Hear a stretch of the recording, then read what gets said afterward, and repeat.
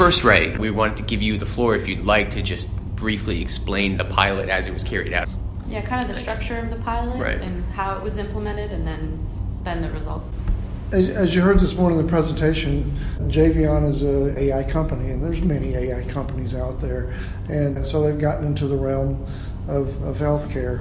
And as you heard this morning, they have looked into trying to look at many of the social determinants of healthcare and information that's reported out there in public that you can gather on people that may be able to identify certain characteristics of those folks that when you tie it to our information that comes from our electronic health record and the clinical data that we have, and you tie those things together and put them into algorithms that you can actually start looking at potential vectors of healthcare to look at to see if we can actually make an impact on patient care by using some of those tools.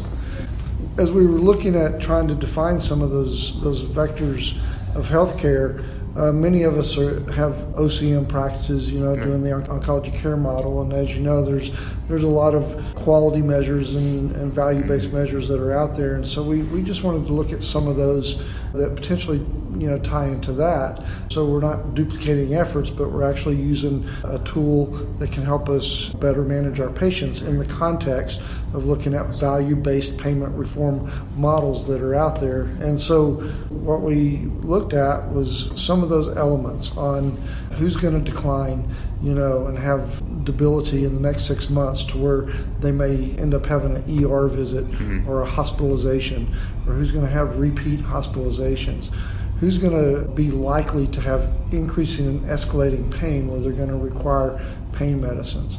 Who's going to have issues with depression that can adversely impact their quality of life and their outcomes? And then who can we potentially predict that's going to have a decline and actually die within 30 days? And so we talked a little bit about some of those vectors and areas that we could look at data analysis with those and be able to utilize that to better manage our patients. I want to ask a question just about artificial intelligence in general. So is artificial intelligence basically being used to identify data trends, right? Or just trends in the unstructured data that you have, and then the clinician's job or whoever's looking at these trends is to determine which ones of those are significant and act like from there?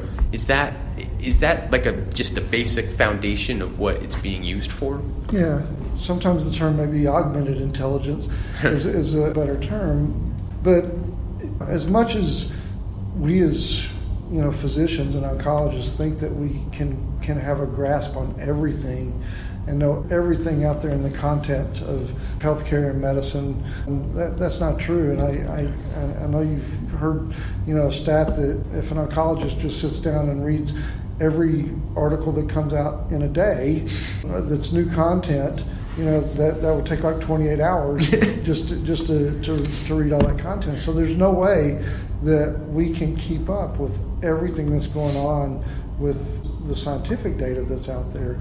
Yet these machines and the Watsons of the world and that kind of thing can manage all the data, medical data in the world, and manage it in a few minutes and be able to parse it and divide it and make some sense of it. But with that being said, there's still algorithms and calculations that still very much involve the human hand in the human context and those kind of things.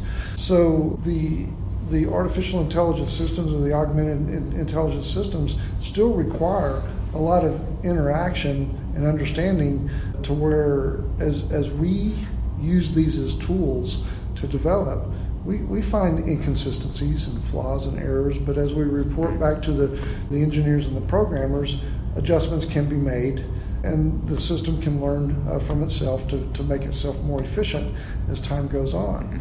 But obviously, without a doubt, when a physician has a 15-minute office visit with the patient and half of that time is face-to-face and then over half of that time is just getting information put into the electronic health record and managing and triaging and putting out orders and all that kind of stuff.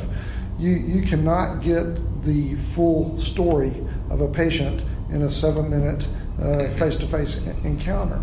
So if I can't get that full story of what's fully going on in that patient's life, and the fact that they're maybe not getting their prescriptions filled that me or their primary care has ordered, or the fact that they're buying medical aids at Amazon, or they're in a zip code to where they're likely not to own their own home, or they have other dynamics like they recently lost a spouse, or on food stamps, or just all those kind of things. Those are all things that I can't assimilate all that data in the information and time period that I have. But if you have a tool that can take all that information together, take it in an algorithm, and then be able to pull that down and distill that down to you, and actually identify those patients and then actually rank them according to the strength of association to the vector of problem. And once the patients are identified and they're considered a potential issue patient or problem patient, then it gives you reasons why it thinks that. So you get a patient that, for example, is identified that they're likely to have a decline and go into the hospital in the next 6 months. But then you get a list of like the top 8 or 10 reasons why the machine thinks that that's going to occur, and I can look at those top 8 or 10 reasons and say, hey, this patient has an issue that I can actually intervene and do something about. Maybe they need nutrition, maybe they need financial support, maybe they need transportation, maybe they need pharmacy assistance in the copay of their drugs. Do you want to maybe comment or speak to how data protection and patient data sharing is just a relevant topic that needs discussion when we talk about AI? Is there any pushback from the patient community that their information is so available? So that's a great question, and that's kind of a $1 million question that I don't have the complete answers to. Data gets shared, and in many ways as a tool to better enhance our personal experience of working on the web and getting news content and things that you would be likely to buy and all that kind of stuff. So all that already occurs greatly in our day-to-day life of just dealing with social media. Right. So I think if you just take those same elements that are out there, but being able to blend it with clinical data that you have coming from the office, I think that's where the power is of being able to facilitate what we're doing in the office. Now, how people feel about that is a great question that I think it's probably still yet to be determined. Right. As I mentioned in our presentation today, I was a little surprised when we were proposing this to the doctors in our group. We actually have a young group of doctors, and I thought that they would be quite accepting of the fact that we're taking data that's already out there in public and utilizing it to what I believe is to the advantage of our patients. And I figured, of all people, that would be the group that say, yeah, no problem, because I put all my stuff out there on, anyway, and no problem.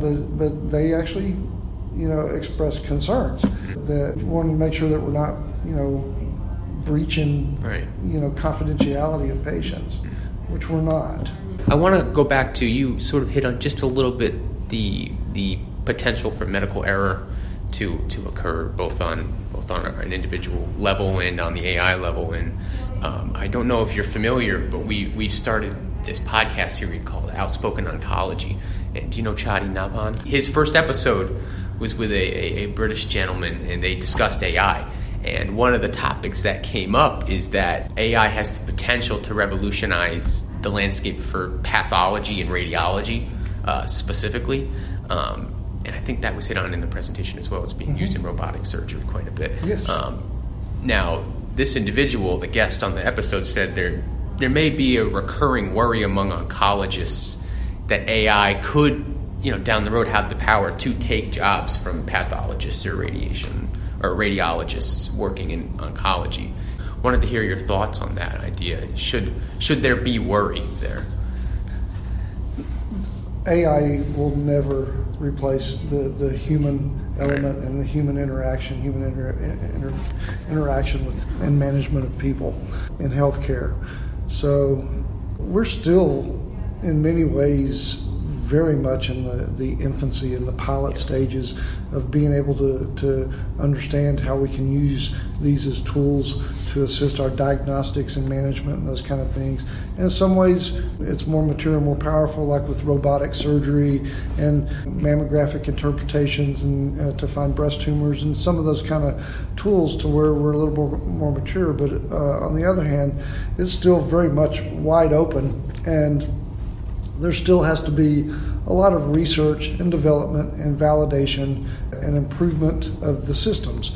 But that will happen, I think, very quickly, because these systems learn at a pace quicker than we can learn as humans. So I think these dynamics will happen very quickly.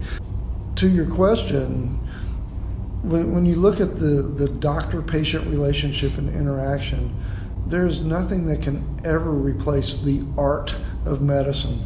And that's that relationship between the doctor and patient and that communication. So the AI machines and tools can give you a wealth of information from a massive amount of data that can help guide you and direct you and point you maybe in the right direction or give you suggestions, and these are reasons why you need to take this route or this path or this treatment choice. But that art of the medicine of the doctor-patient relationship, of having that discussion that this is what I believe is best for you and this is what's in your best interest, or that discussion of end of life and making directions towards alternative treatments and palliative care therapies and those kind of things, you'll never take that away. If you were to project, what does the use of AI in community oncology look like, let's say, in the next 5 years? Will practices use it more or less in the same ways to analyze unstructured data, or do you think that practices will find their own unique use for AI, say 5 years down the road? Because you said we are still in its infancy in a lot of ways. I think our one potential goal is to again use these as tools to expand our knowledge and our data with all the information that's out there to guide us to be better physicians and improve outcomes for our patients. So how that's going to look, I hope that it is a tool that's going to make us far more efficient.